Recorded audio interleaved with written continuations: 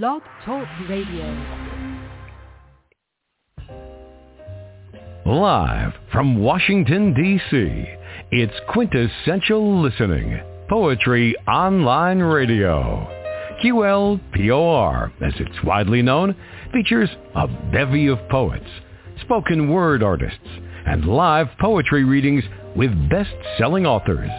Your host is Dr. Michael Anthony Ingram. Good evening, everyone. My special guest tonight is poet Nicole Gillespie. She's the author of 2 books of poetry, Transparent Moments, the book of poems, and Mirror's Reflection. And she recently won the People's Choice Award in Kansas City, Missouri for Best Author. Welcome, Nicole, to the program. How are you tonight? I'm doing fine. How are you doing, Dr. Ingram? I'm quite well. I'm so glad to have you with me. Thank you for having me. Yes. Are you ready to start this poetic journey with me? Yes, sir. I'm so ready. All right. Well, let's begin. What is poetry, Nicole? To me, poetry is the rhythm of the soul. It's a voice within. I think poetry, it just speaks out. It's like prophetic. It's like mourning. It's like joy. It's like peace. It's like music of the soul to me. Wow, it's beautiful. Tell me more about poetry. In terms of what do you think poetry, it is? It's a release. When I was younger, I found poetry to be very therapeutic to me. You know, I mean, I feel like kind of like the black sheep of the family, not saying in a bad way, and I found ways of speaking out through writing, through words. So I was saying that, like, through words, I was just saying that how my mom used to always tell me if I asked her what a word meant or anything like that, she would like, go get the dictionary or the thesaurus or something like that and sound it out. And from that part, I started having a love of words. So that words is very powerful, especially very metaphors. Nice. I love using metaphors, yes. Yes, very nice, very nice. So why then, in a general sense, is poetry important? In a general sense, poetry is important because it just, to me, it sounds an alarm. It's a different way of, it's just so important because it's just, sorry, I'm just a little nervous. It's That's just okay. To me, it's a different genre of speaking. It's a different language. It has a different accent. And sometimes, you know, others can hear you. I tell people, if you can read between the lines of my poetry, then you get me. Then I can notice the ones that get me. You get what I'm saying? It's just a form of it's a form of alarm. It's a form of speaking deeply, because sometimes people say things, but you got to read between the lines. So I think when you put stuff in a creative form with words, I think they get you more. You can relate through emotions. You get what I'm saying? Yes, I do. I think, yes. I think that was a beautiful answer. A beautiful answer. Now, let me ask this question. As you think about your work, you've written 2 books. What are some of the predominant themes? What do you write about in your work? Ooh, I'm just the biggest romantic. I write about love and spirituality because I write about love in my spiritual state.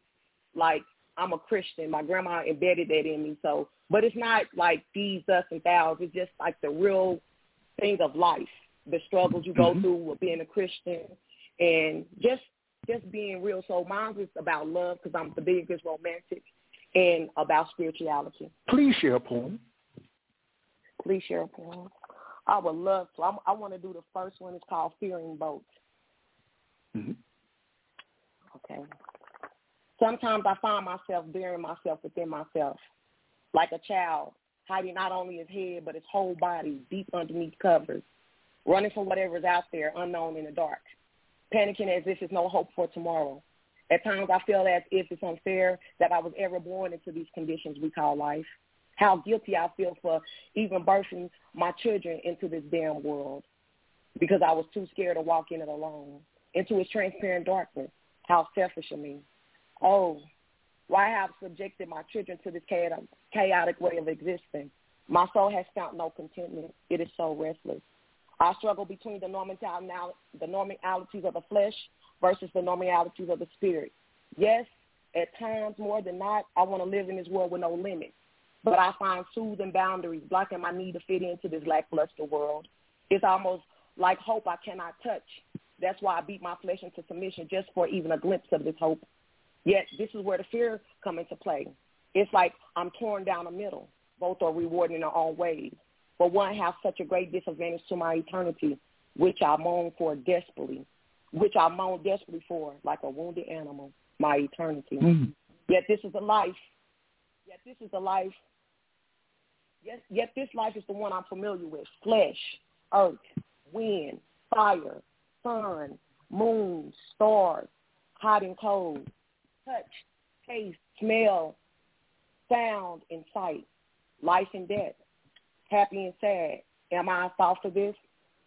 For these changing seasons or changing emotions with its continued 360 circular motions, for there is nothing new under the sun, planting, plucking, living, dying, crying and laughing, so on and so forth. Sometimes I feel like a freaking rat on a wheel, bitter and sweet, light and darkness. I feel trapped in this chaos until it shed this flesh, but that's what I fear. Sometimes I find myself burying myself within myself like a child, not hiding not only his head, but his whole body deep underneath covers. The end. Wow.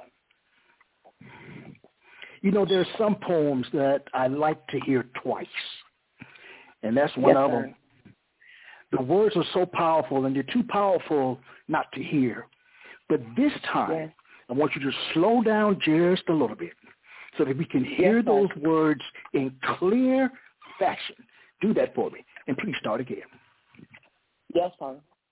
Sometimes I find myself burying myself within myself like a child, not hiding not only his head, but his whole body deep underneath covers, running from whatever's out there, unknown in the dark, panicking as if there's no hope for tomorrow. At times I feel as if it's unfair that I was ever born into these conditions we call life. How guilty I feel for even birthing my children into this damned world because I was too scared to walk in it. Because I was too scared to walk in this world alone, into this transparent darkness. How selfish of me. Oh, why have I subject my children to this chaotic way of existing? My soul has found no contentment. It is so restless. I struggle between the normalities of the flesh versus the normalities of the spirit. Yes, at times more than not, I want to live in this world without no limits. But I find soothing boundaries blocking my need to fit into this lackluster world. It's almost like hope I cannot touch. That's why I beat my flesh into submission, just for even a glimpse of this hope. Yet this is where the fear comes into play. It's like I'm torn down the middle. Both are rewarding in their own ways, but one has such a great disadvantage to my eternity, which I moan desperately for, like a wounded animal, my eternity. Yet this life is the one I'm familiar with. Flesh, earth, wind, fire, sun, moon, stars, hot and cold, taste and touch, smell and sound and sight, life and death, happy and sad. Am I a fault for this? For these changing seasons or changing emotions with its continued 360 circular motions, for there is nothing new under the sun. Planting, plucking, living, dying, crying, and laughing, so on and so forth. Sometimes I feel like a freaking rat on a wheel, bitter and sweet, light and darkness. I feel trapped in this chaos until I shed this flesh. But that's what I fear. Sometimes I find myself burying myself within myself like a child, hiding not only his head, but his whole body deep underneath covers. Being. Wow. Absolutely beautiful. Absolutely beautiful. How did it feel to slow it down just a little bit? Because your voice sounded so different. It sounded more as if you were into it the second time around. How did that feel? It felt like I was there the first time I wrote the poem. It felt, I felt the emotions. The first time I was nervous, but the second time, I'm happy that you said that. Yes. Yes. I mean, it's so important. I see why you won the award for Best Author in Kansas City, the People's Choice Award. Well, let me ask you this question. Let me ask you this question. Now, when you think about writing poetry, how does a poem begin for you? Is it with an idea, a form, or an image? How do you do it? Sometimes it could be all three. I can tell me. I can drive down the street and see something, and it just throws me into writing, or I listen to music, and a thought come in my mind, and I can see it in my mind, which the form of the poem comes out, and the image, I could see a person or think of a memory or something. I'm kind of a free writer, you know what I'm saying? So it could be anything that can inflict a poem. It could be anything that can provoke a poem, or it could be anything happy or joy that can make a poem come back around to me. I'm kind of more of a heavy poet. Well, please share another. Yes, sir. I love this poem. It's called Fairy Tale. When I was younger, I kind of, I'm going to let the poem kind of explain itself, and I call it Fairy Tale. I like this poem because I would love for a lot of younger teenage girls to listen to it, because this poem is actually almost like a narrative telling a story. It's called Fairy Tale. I got a fairy tale to tell. I got a story to tell. Fairy tale that never came true. It began with a choice I made at a very young age. I prayed you diamonds would never have to go through. See, I was living on dreams and wishing upon stars, and even comparing my life to sitcoms I seen on TV. It was like walking by a convenience store, shopping, and saying in my mind, this is how my life is going to be. I had it all planned out from my new beginning to my happy ending. See, it was all about me. The only thing I had to do was sit and wait for my soulmate to choose me. My grandmother taught me to save myself and wait to keep my virginity. Never had I thought in a million years I would compromise and give it up too early and too soon. My grandmother said, if you do it the way God planned it, he will bless your union, and happy you two will be. I was sticking to the plans of God, and that's the way it was going to be. Then I met this young boy. He was just a few years older than me.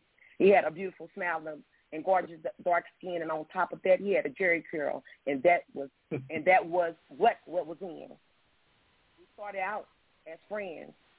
Then he took interest in me. He had me smiling from cheek to cheek. Yes, he popped the question, can we be more than just friends? He blew my mind.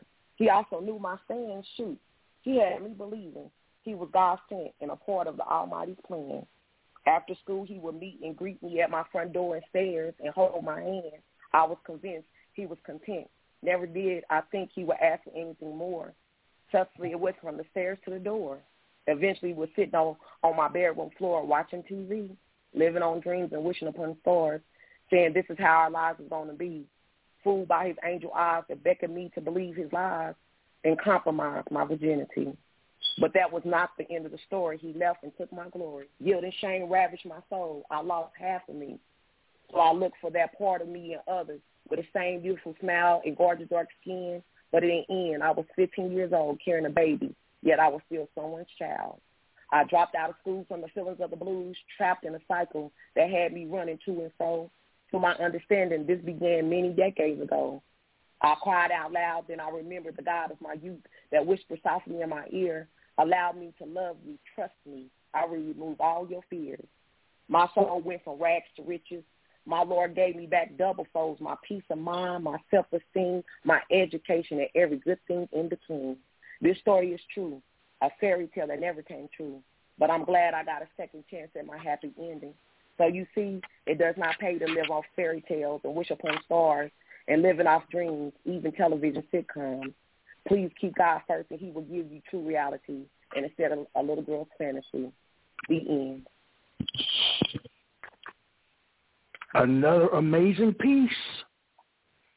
Thank you. Another amazing piece. Now tell me why you love it, and what do you want the world to know, these young women to know, when they hear you share that poem? If they're listening tomorrow to this tape, what do you want them to know? What do you want to say to them? Because nowadays we can be influenced by so many things, and being a young child, being a young girl, we always dreamed about the knight in shining armor and being on their horse and coming taking us away. And that's what I dreamed about. I see my grandma, my grandpa, and the love they shared for 51 years. Although it was good for me to think like that, but it was out of season. It was not my time yet. And what happened was I believed that I would hold out, but looking at TV, listening to the music and different things like that kind of influenced my need to want to be in a relationship or being in love. And then when this guy came around and he believed that he was there and he was going to be for me, I kind of trusted him more than the words of my grandmother, and I kind of gave in. But at the end, it was me compromising who I was as a young lady. It compromised something that I held precious to me. And I always think like I want to share this poem to a bunch of young ladies, because of teenagers, young girls, because I know I've been there before. I know about wanting to be in a relationship so bad. I know about wanting to be young and looking for my knight in shining armor. But the true reality, that's fantasy. Sometimes we need to wait until our mental get more mature and get our education first. Just stand on it and have more value and worth in ourselves. You get what I'm saying? I'm a little nervous, so excuse me. But that's all right. That's all right. I understand you being nervous, so I want you to just kind of breathe through the nose, because you're doing a fantastic job. Fantastic job. I'm serious about breathing through the nose. Breathing intentionally is so important, especially when you're anxious or nervous. Now I have two questions before we hear another piece. Now, based on what I've heard so far, just listening to you as you share your words, there's a lot of emotion just flowing out of your work. All right? Yes, sir. The question is, do you think someone can be called a poet if they don't feel strong emotions? In my opinion, no, because I think poetry is about emotions, the flow of the spirit. I think you have to be very, you can't be scared to be fragile when it comes to writing, because it's the rhythm of the soul. It's the music of the soul. So I believe that you have to have some measure of emotion. Wow, that one line of yours, you can't be scared to be fragile. Wow. That really, I kind of got goosebumps from that one, that you can't be afraid or scared to be fragile. Tell me more about that. I mean, that's such a powerful statement. When I was younger, my family knows me as a crybaby, right? I'm very emotional. I think now I didn't learn like 3 years ago about an empath. I'm very empathic, so I'm a feeler. I'm a feeler of emotions, and I actually love emotions. I get teased about that because nowadays people think emotions is weak, or if you show too much emotion. I don't mind wearing my emotions on my sleeves. Now I learned to balance it and who to give it to and who not to give it to, but I'm an emotional person, so I have to come out with it. I remember my grandma told me a long time ago, she said, Nicole, I wish I could cry like you. She said, never let nobody make you feel shame of who you are. You are an expressive person. You're very emotional. So if you want to cry, shed them tears. It's a cleansing of the soul. And I always held dear to that. My grandma been gone now for 4 years, and I always held dear to my grandmother's words. I looked up to her just as much as I looked up to my grandfather, because they were some very powerful people that was in my life. But my grandma was very, very spiritual. So I always hold dear to that. I've never been ashamed to share who I am as an emotional person. So I'm not scared to be fragile. I'm not scared to be open and say, hey, this hurts today. Hey, I'm happy today. Or, hey, this is bothering me. I'm an emotional person. Wow. I commend you for taking charge of your own life in that regard. Recognizing that emotions are very important and that feeling whatever way you feel is your way of feeling and not allowing that to be stuffed down. You've written a lot of work. I mean, you're quite famous. So when you write, based on what you know about writing, is poetry letting your guard down or building a wall? What do you think? It's both. It's letting your guard down in words, on paper. Also building a wall up. Because it helps me for not jumping in headlong. Because if I write it out, then I can look at it and it can speak back to me. So it catches me emotionally. But I still get to share it because I get to write it down. So people can still see how I felt at that time. So it's both for me. I've asked that question 200 times, and I've never had anyone explain it to me like that. Oh. Wow, Nicole. You're amazing. Oh, thank you, Please share another poem. Please share another poem. Okay. With that being said, this is the only poem that I had memorized. It's like almost like the very first poem that I wrote as adult. And at first I didn't like it because it had so much rhythm. I mean, it rhymed so much, but but when you said that about is it you letting your guards up or a wall, and this is why I wrote this poem. It's called, I'm going to say it's be with me, lie to me, make me feel adored. Take me to a place I so often long for. Some stimulating conversation because I'm so damn bored. Lead me to that fairy tale land off the seashore. I'm not me, you're not you. Wear your disguise right. My reality is not working for me. Leave it on just for one night. See, I show no shame in sharing my pain. Just make sure you do me right. Eye for eye, tooth for tooth. You can take advantage of me all night. The reason why I wrote that poem is because my daughter's father, me and him broke up. And it was a good thing that me and him ended it on friend terms. But I was at home, I've been paying bills, I was working, I was tired, my feet hurt dealing with kids, and I just wanted to be taken out of the reality at that time. And I knew that my baby's father, William Lee, he would come and come over and keep me company. But I knew at the end of the night the trade. Instead of me allowing the trade to happen, I wrote it out. So I can see, so I wouldn't make the mistake of calling him over and indulging. And when I read and when I reread it, then it was like a release. It kept the walls up. It also let the guards down. So if you understand what I'm saying. Yes, I do understand. Again, you've written a lot, quite prolific. All great writers have great writing influences. Who are some of yours, and what makes them great in your eyes? Well, so a lot of people ask me who is my the poets that I love. One is Sojourner Truth. I love Sojourner Truth. The reason why I love Sojourner Truth, I love to read her writings because it's in her colloquial form, her broken English, and it pulls you into the story.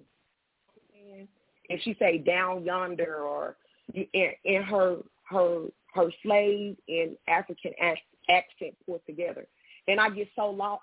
I get so lost in that. And then it's another one. His name is R.H. Sin. This one lady at my job, she introduced me to him. And the way that he writes poetry is so relatable to emotions in women. And I caught myself devouring his books. And then it's a new poet that I look up to so much. I call him my mentor. His name is Peter Okuma. I hope I pronounced his name right. But his writings is so ecclesiastic. Now I didn't read a lot of poetry and pick poetry up, but it got to be something that really, really catch my eye. It have to be so emotional because I love the emotions in behind my poetry. I love it. I like the raw emotions in behind of it. And them three, although it's others, but them three stand out to me. All right. Let's go back in your past a bit. Okay. What was an early experience where you learned that poetic language had power? When was my early experience? It's kind of weird. My very first poem, it might sound weird, I wrote it to God. I can remember being 12 years old, and I'm writing this poem, and I used to rehearse it to him all the time, and I could feel God's presence around me. Every time I would say this poem to him, but actually I didn't. It's crazy. I don't even remember that poem, but I always tell God, Lord, when I make it to heaven, I hope that you rehearse that, resound that poem back to me. So then after that, I will write poetry for my friends in school about to their boyfriends or to their girlfriends. And I will also write love letters to my mom. And just to see the emotion on her face after hard days of work, you know what I'm saying? When she come home tired or whatever, it looked like it would give her energy and strength for the next day. So I will write poems and love letters to my mom and stick them up under her pillow because she would come straight home and go to the restroom and from the rest because she couldn't hold her bladder. So she'd be running to the restroom and then she would go lay down. And I know once her head hit that pillow, that arm get up under that pillow that propped her head up, she was going to run into that love letter. Or I would put it on an icebox or something for that. And just to see the look in her eyes, because I gravitate towards emotion, I knew that it was something there. Yeah. All right. We're going to take a brief break, and we'll be right back. Yes, sir.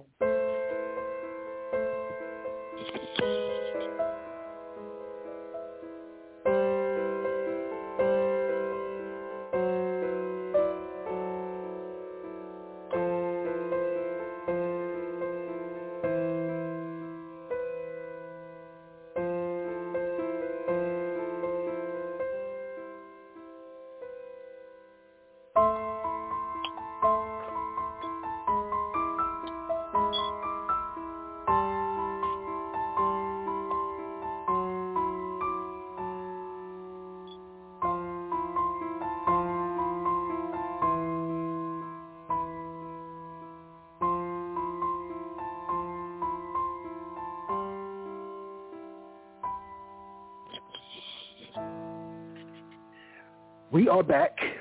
I am Michael Anthony Ingram. Hello. I'm here with Nicole Gillespie.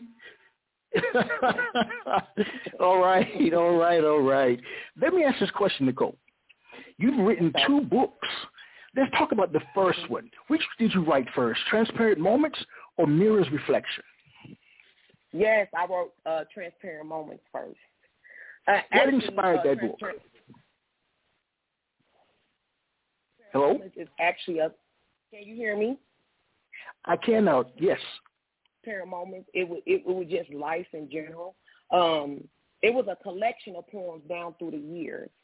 So I tell people that.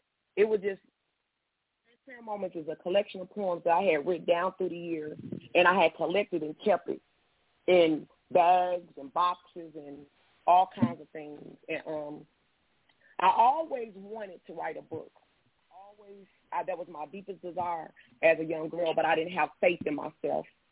And then, people will always say, oh, you always writing what you're writing. And, and I would say I'm writing poetry. And they were like, can I read? So I was kind of scared to let people read what I was writing. But then when they would read it, they were like, oh, my God, this is good. And I'm looking at them, you really like it? And they was like, yeah. So I remember working this job at this hospital. And I met this young lady. Her name is Christina. And she would always say, Nicole, you're a good writer. You're a good poet or whatever.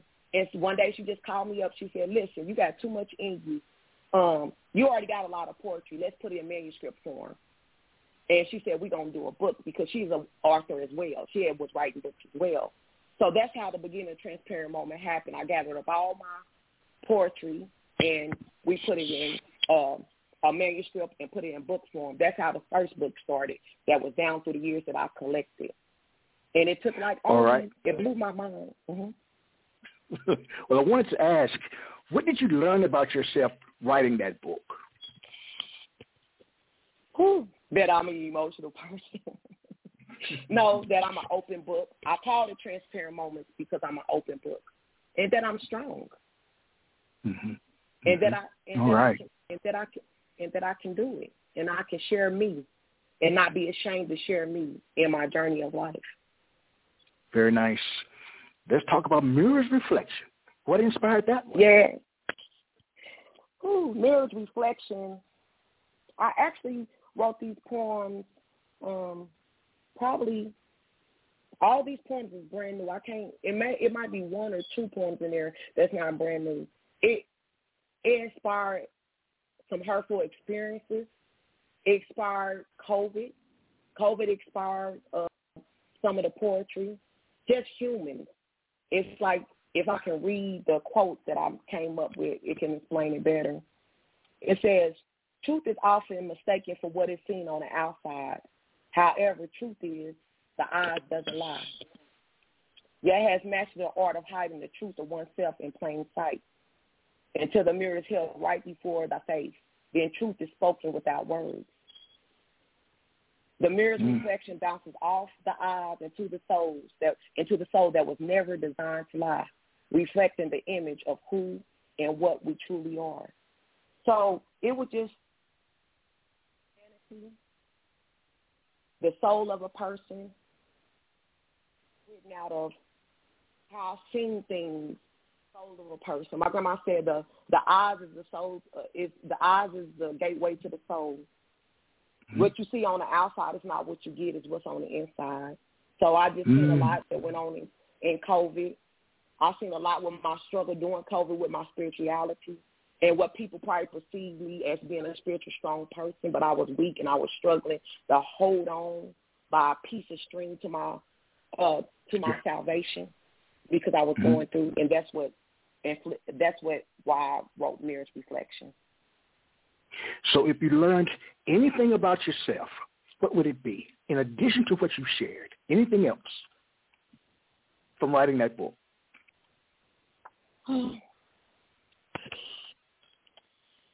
For writing this book, it's kind of a heavy book. That I can speak up on people's behalf. That I can be a voice of stuff I see or seen, or that I really. That's kind of hard for me to answer. I don't know why. Yes. Maybe I can read it to you, but it's kind of hard for me to answer that. Well, that's okay. I'm going to invite you back again so you can have an answer then. All right? Yes. So don't worry about it now. Don't worry about it now. Please share another poem. That's what I want to hear, another poem. You want to hear another poem? Let me see. Let me find one. I know another one to share. I want to share a broken sacrifice. I had went through a heartbreak, and I kind of wrote this one.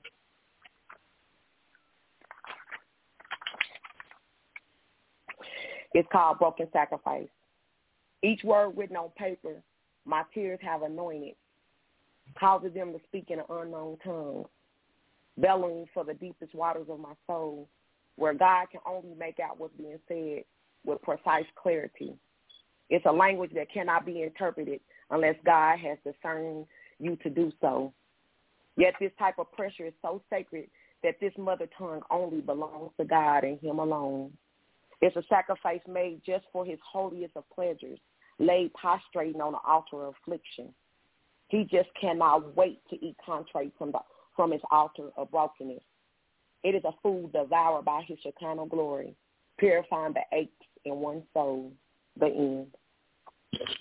Wow. Nicole, let's imagine for a moment that a poem is like a cake, all right? It's like a cake. Yes, sir. What are some of the prevalent ingredients that would go into making that cake? And the cake is the poem. What goes into making a poem?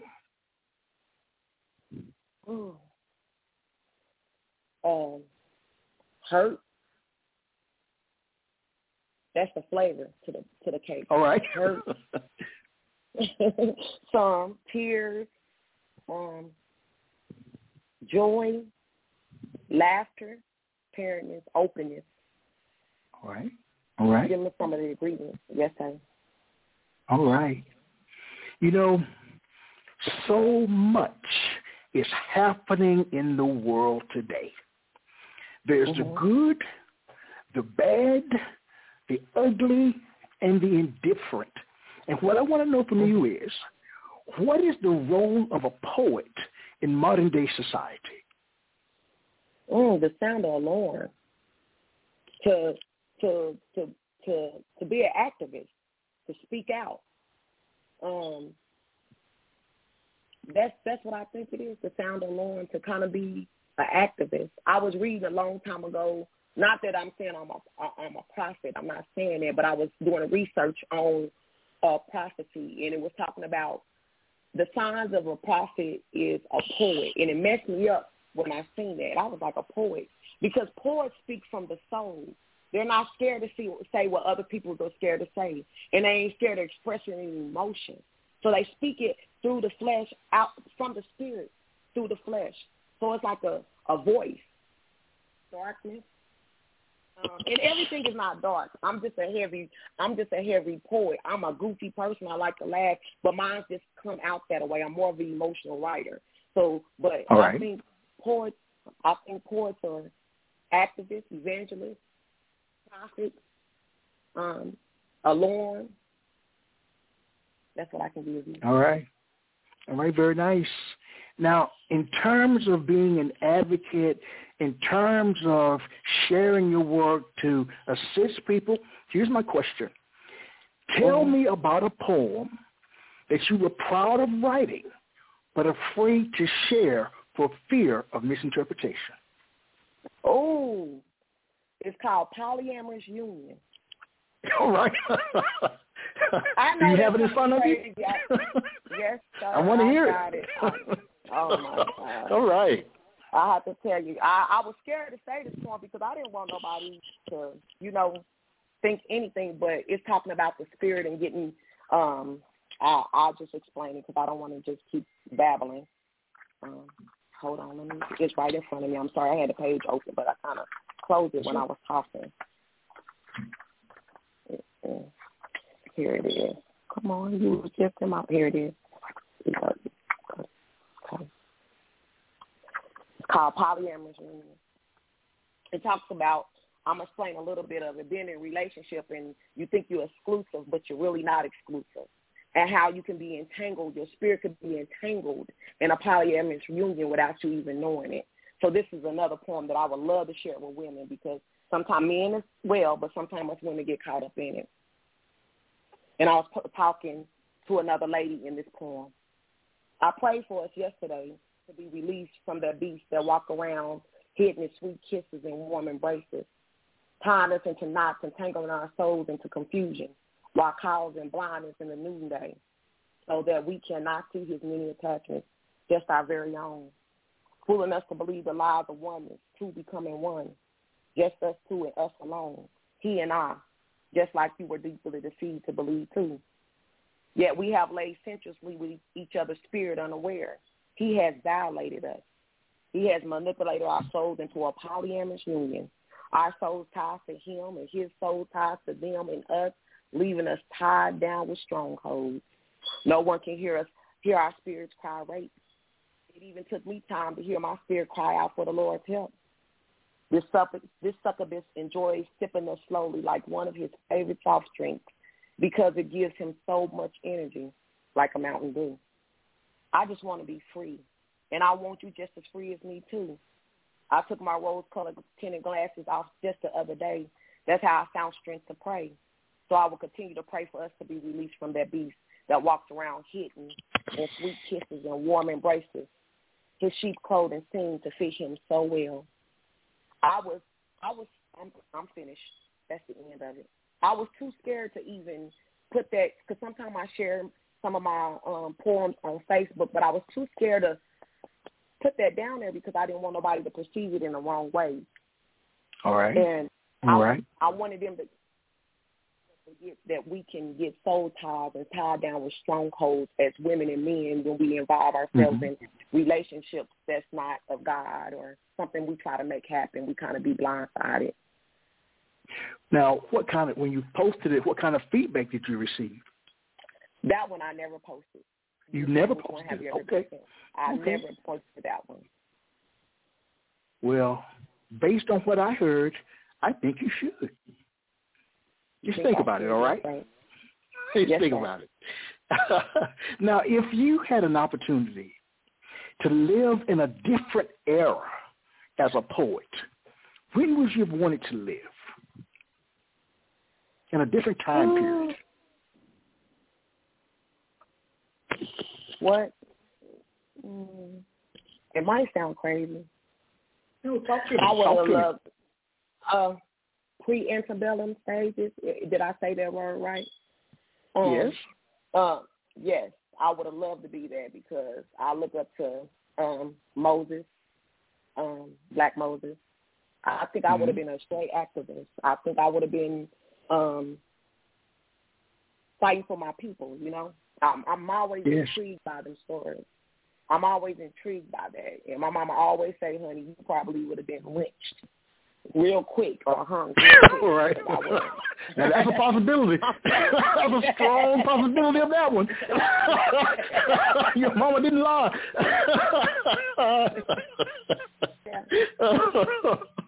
And when I say that, I don't want in a racist type way because it was a lot of people like the Quakers and everything that helped out too as well.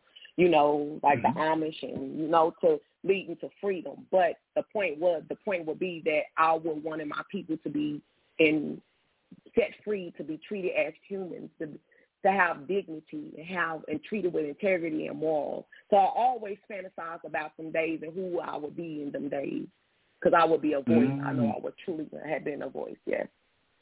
Oh, very nice. You know, we do have a caller here, and I'm going to bring this person on. It's area code 402. The first three numbers are 403. You're on the air with Nicole. Good evening. Hello. Good evening. Good evening. Hello. Do you have a question for Nicole? Yes, I do. Nicole, I'm listening to this broadcast, and you are phenomenal.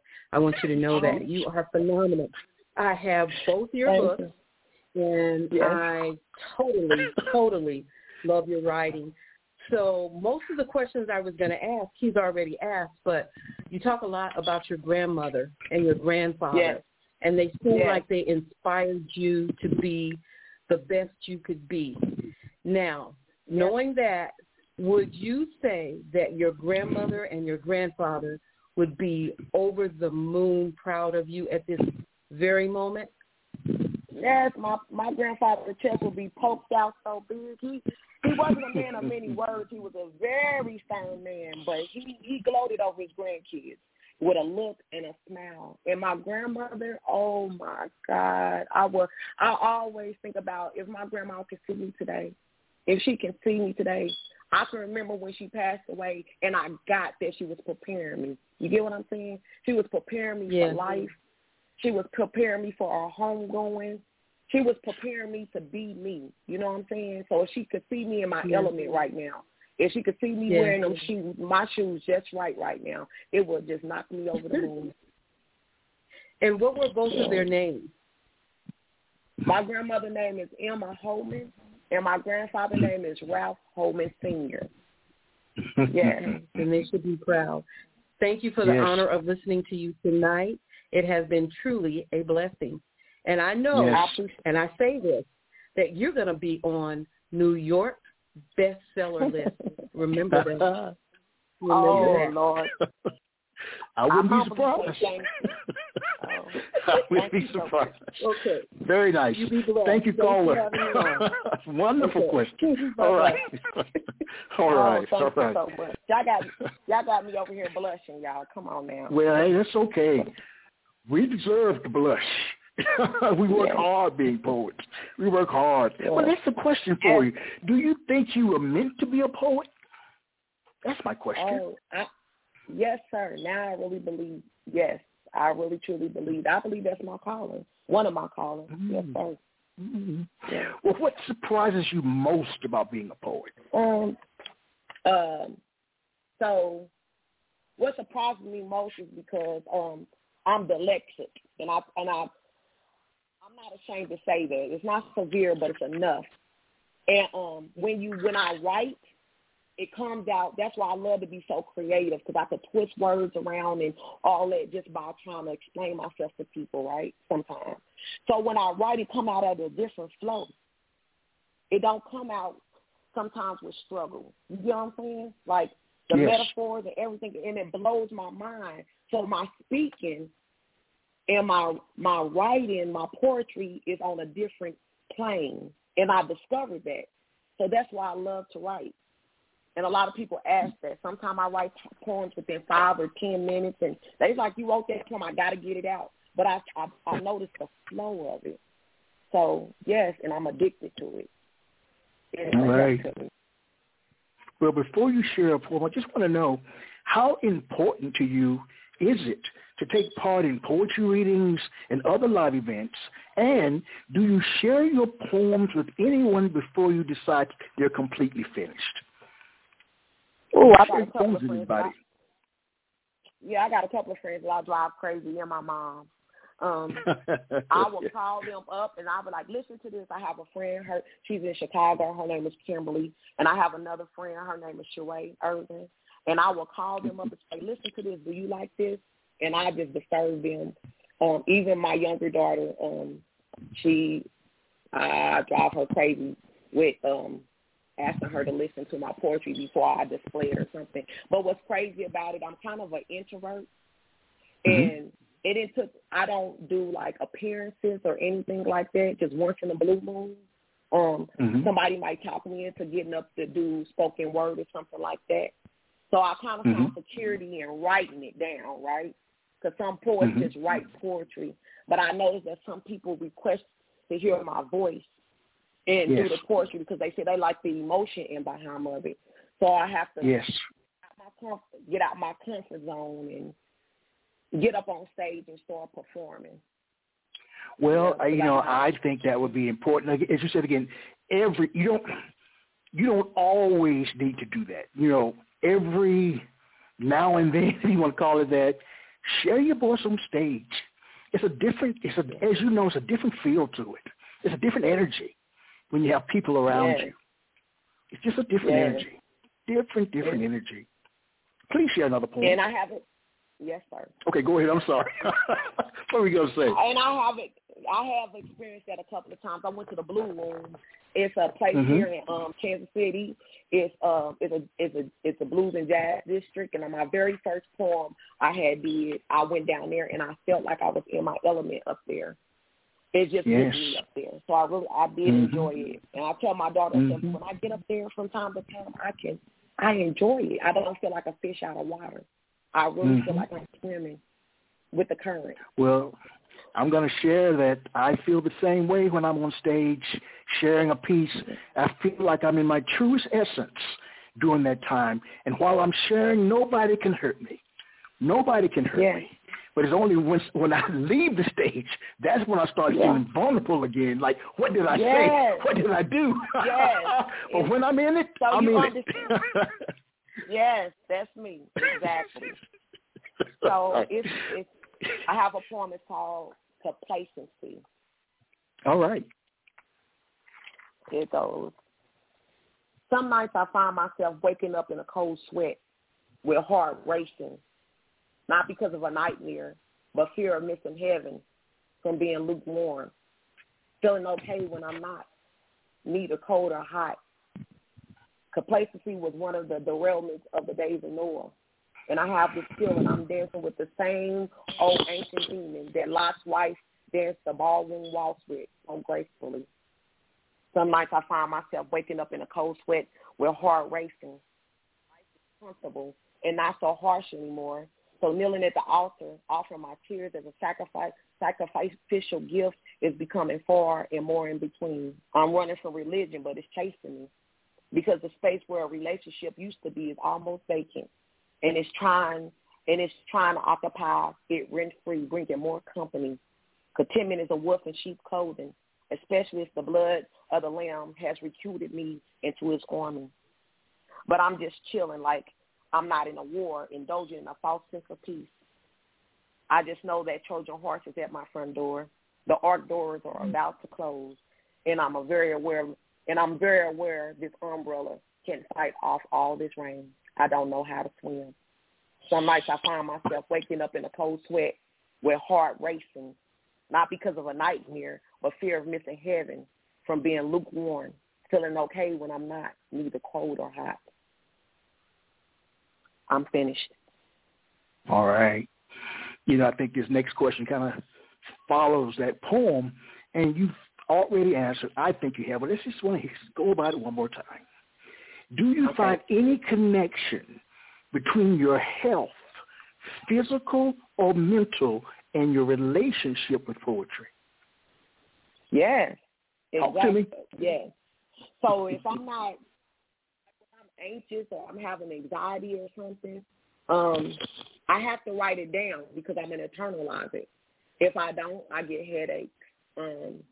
It affects, for me, because I'm a deeply emotional person, it affects me. So that's my therapy. It's my release. So I can keep a healthy soul, a healthy spirit.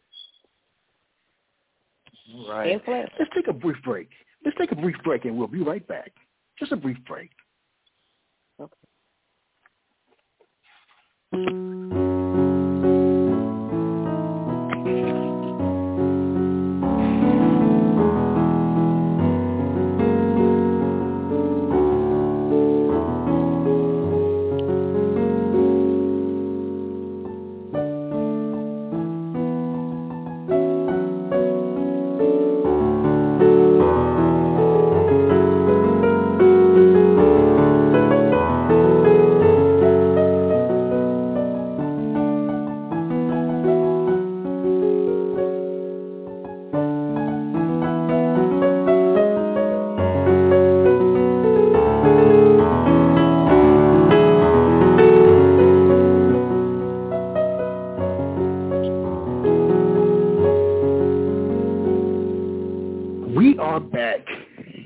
You know who I am.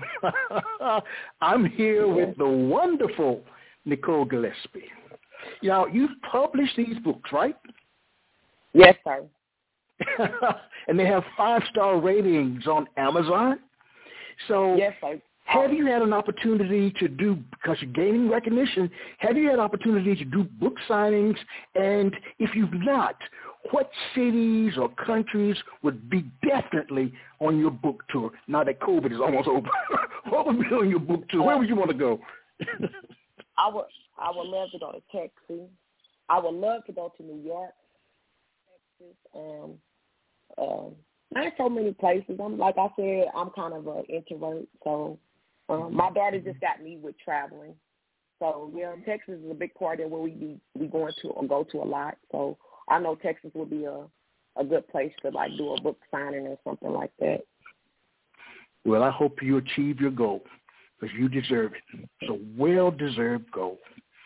Now, yes, all poets have several words that come up over and over and over again, words or sentences that they just can't help but use in your work, in their work. What are 3 of your absolute favorite words to use and why? If you can think of 3. If I could think of 3. I don't know. I can't think of none right now. Can you think of any that you didn't heard over and over again? Well, I mean, you talked about spirituality and God and love and hurt. And love. And you talked about hurt quite a bit. Yes, sir. And maybe you didn't use that particular word, but I could hear hurt in how you shared it. So maybe that's what I heard in terms of hurt. Yeah. Does it hurt you to write poetry? That's the question. Does it hurt you to write poetry? Why or why not? Oh, yes. Sometimes it does hurt. That's where the raw emotion comes from. That's where the raw emotion comes from. So it just spills over. It has to, and I like to catch it like that. I like to catch it when I'm hurt, so they can understand that this hurt right now. And I want you to feel every emotion that I'm writing on this paper, because I want you to get it. I want you to get the metaphors that I use to explain it, to express it even more. I want you to get it. I want to pull you into it. I had my cousin. I have a cousin, Deborah, and she a couple of books to some ladies, and one of the ladies' son had passed away, and she said, Nicole, she was so taken in by that book, she just wept, and she cried, and she wept, but she loved it because she felt the emotion of loss. Because I share things about my family. I lost a lot of people at one time in my family, not at one time, during a span of like 5 or 6 years. We experienced a lot of death, and I wrote about that. And a young lady can relate every word. My cousin said, Nicole, she can relate with every word, and she just cried. And she loved the book, and I like that because I want people to know I understand too. I get you too. I know it hurts. See, I can console you because I've been there. Yes. Now you've been writing for a while. If you had an opportunity to tell your younger writing self anything, what would you tell her? Girl, what were you so afraid of? Why did you fear the people? I had fear of criticism. I had fear of rejection. I had fear people were going to make fun of me. And now I'm not like that because I've always been different. You know, usually when you run into an empath or somebody that's an introvert or something, they're kind of different. I get it. And I knew that I was a different person, or a very emotional or caring person, because that's kind of odd and taboo in this world nowadays. So I learned how to deal with that now. I'm like that now. I learned how to deal with that now. But I would have said, Mickey Bug. That's my nickname. Mickey Bug. All right. No, girl. You own it. This is what God blessed you with. Walk proud, regardless of people criticizing you or not understanding where you come from or the type of deep thinker that you are. Own yourself. That's, I think about. But I'm happy that I went through that because it was God was strengthening me. It was like a muscle He was strengthening me. So now I get it. And there's no stopping now. But I would tell that younger girl, Nikki, like, girl, you're going to be all right. You're going to be okay. And people going to like it. Some people don't relate to you. Wow. Nikki Bug, we've almost reached the end of our poetic journey together. Yes. I really don't want it to end, but we've almost reached the end. So I'd like you to share one more poem as a way of saying goodbye. Yes, ma'am. This one is called I Want to Dream About a Revival Tonight. I want to dream about a revival tonight as I sleep, like a tent revival. The mothers of the churches will sit up front and begin to sway back and forth while they weep as they hummed out hymns ushering the Spirit of God in, because they were seasoned enough to know how. Where the preachers preached so hard that a handkerchief wasn't enough to wipe the sweat from their brow that will eventually run down, saturating their Sunday best dress shirts. I want to hear the choir sing in my dreams from their souls and not from their mouths, because the church has forgotten how. In my dreams, I want to hear the choir sing from their souls and not from their mouths, causing a congregation to worship and praise in a silent weep or boisterously with hands held high as to touch the hem of Christ's garment, or head bowed low in surrender to His will. I want to dream about a revival tonight as I sleep, like snotty noses and ashy faces from Kleenex crumbs caught on faces, from tears of praise with runny noses that purify the soul, where fellowship was so tender and sweet because God's presence filled the room with gentle, tight hugs that can be felt by kindred spirits in Christ's warm embraces. I want to dream about a revival tonight as I sleep, because the reality is the falling away has gotten real. Prophecy is now being revealed. At the end. Wow. As you think about your entire body of work, what piece of advice would you give to your readers? What piece of advice would I give to my readers? To your readers. Yes, ma'am. Just take it in. I really don't know. Enjoy, not just playing, but all right. To see me, to understand, or me saying to them, I understand you, because I know I'm not the only ones that been through the only one that been through trials and tribulations or heartache or brokenness or anything. I want them to get that I get them. I want them to get that. All right. Where can listeners to this program find your work? On Amazon. I'm on Amazon. On Amazon.com. All right. Hopefully everyone heard that. Transparent Moments and Mirror Reflections are on Amazon.com. How can listeners stay in touch, Nicole? How can they stay in touch with you?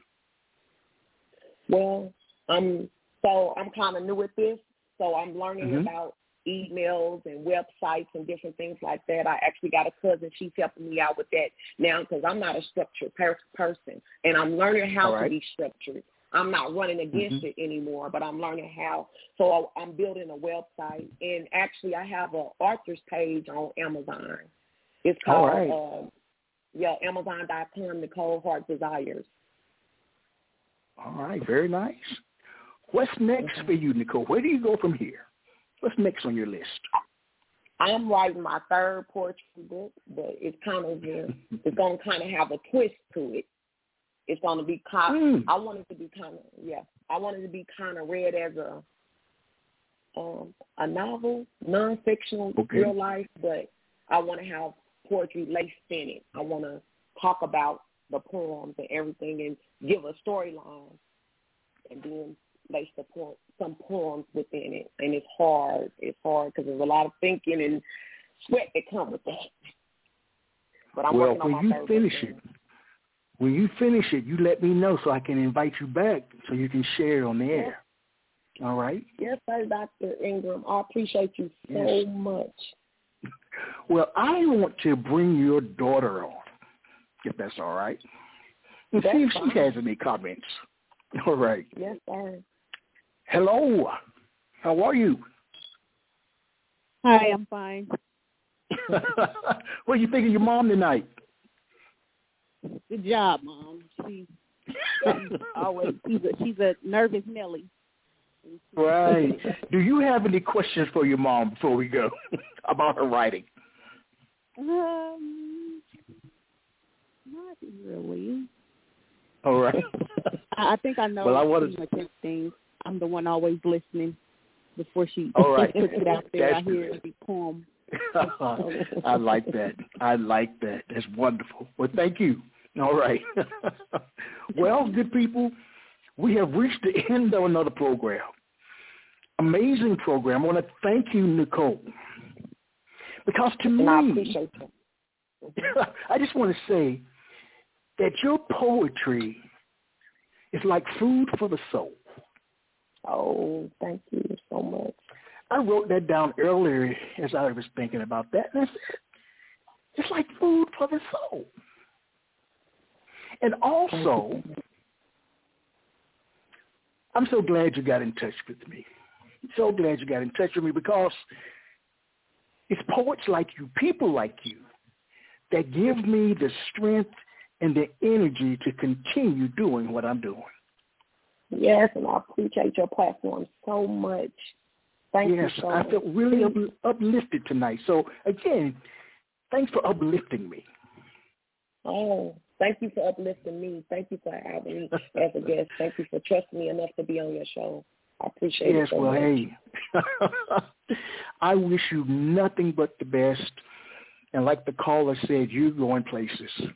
You're going places. I can see it. I can see it. I can feel it. Ooh. All right. Thank you. We made it through another. Finding out. Yes. And I want to thank again Nicole Gillespie and the callers and just everybody. I want to thank the listening audience. And you know I share this statement every week, that poetry rings somewhere throughout the land. All right. Yes. Take care, everybody. Until next time, good night. Good night. Quintessential Listening, Poetry Online Radio, is available on iTunes, Spotify, SoundCloud, and Stitcher. You can also check out the website at qlpor.com.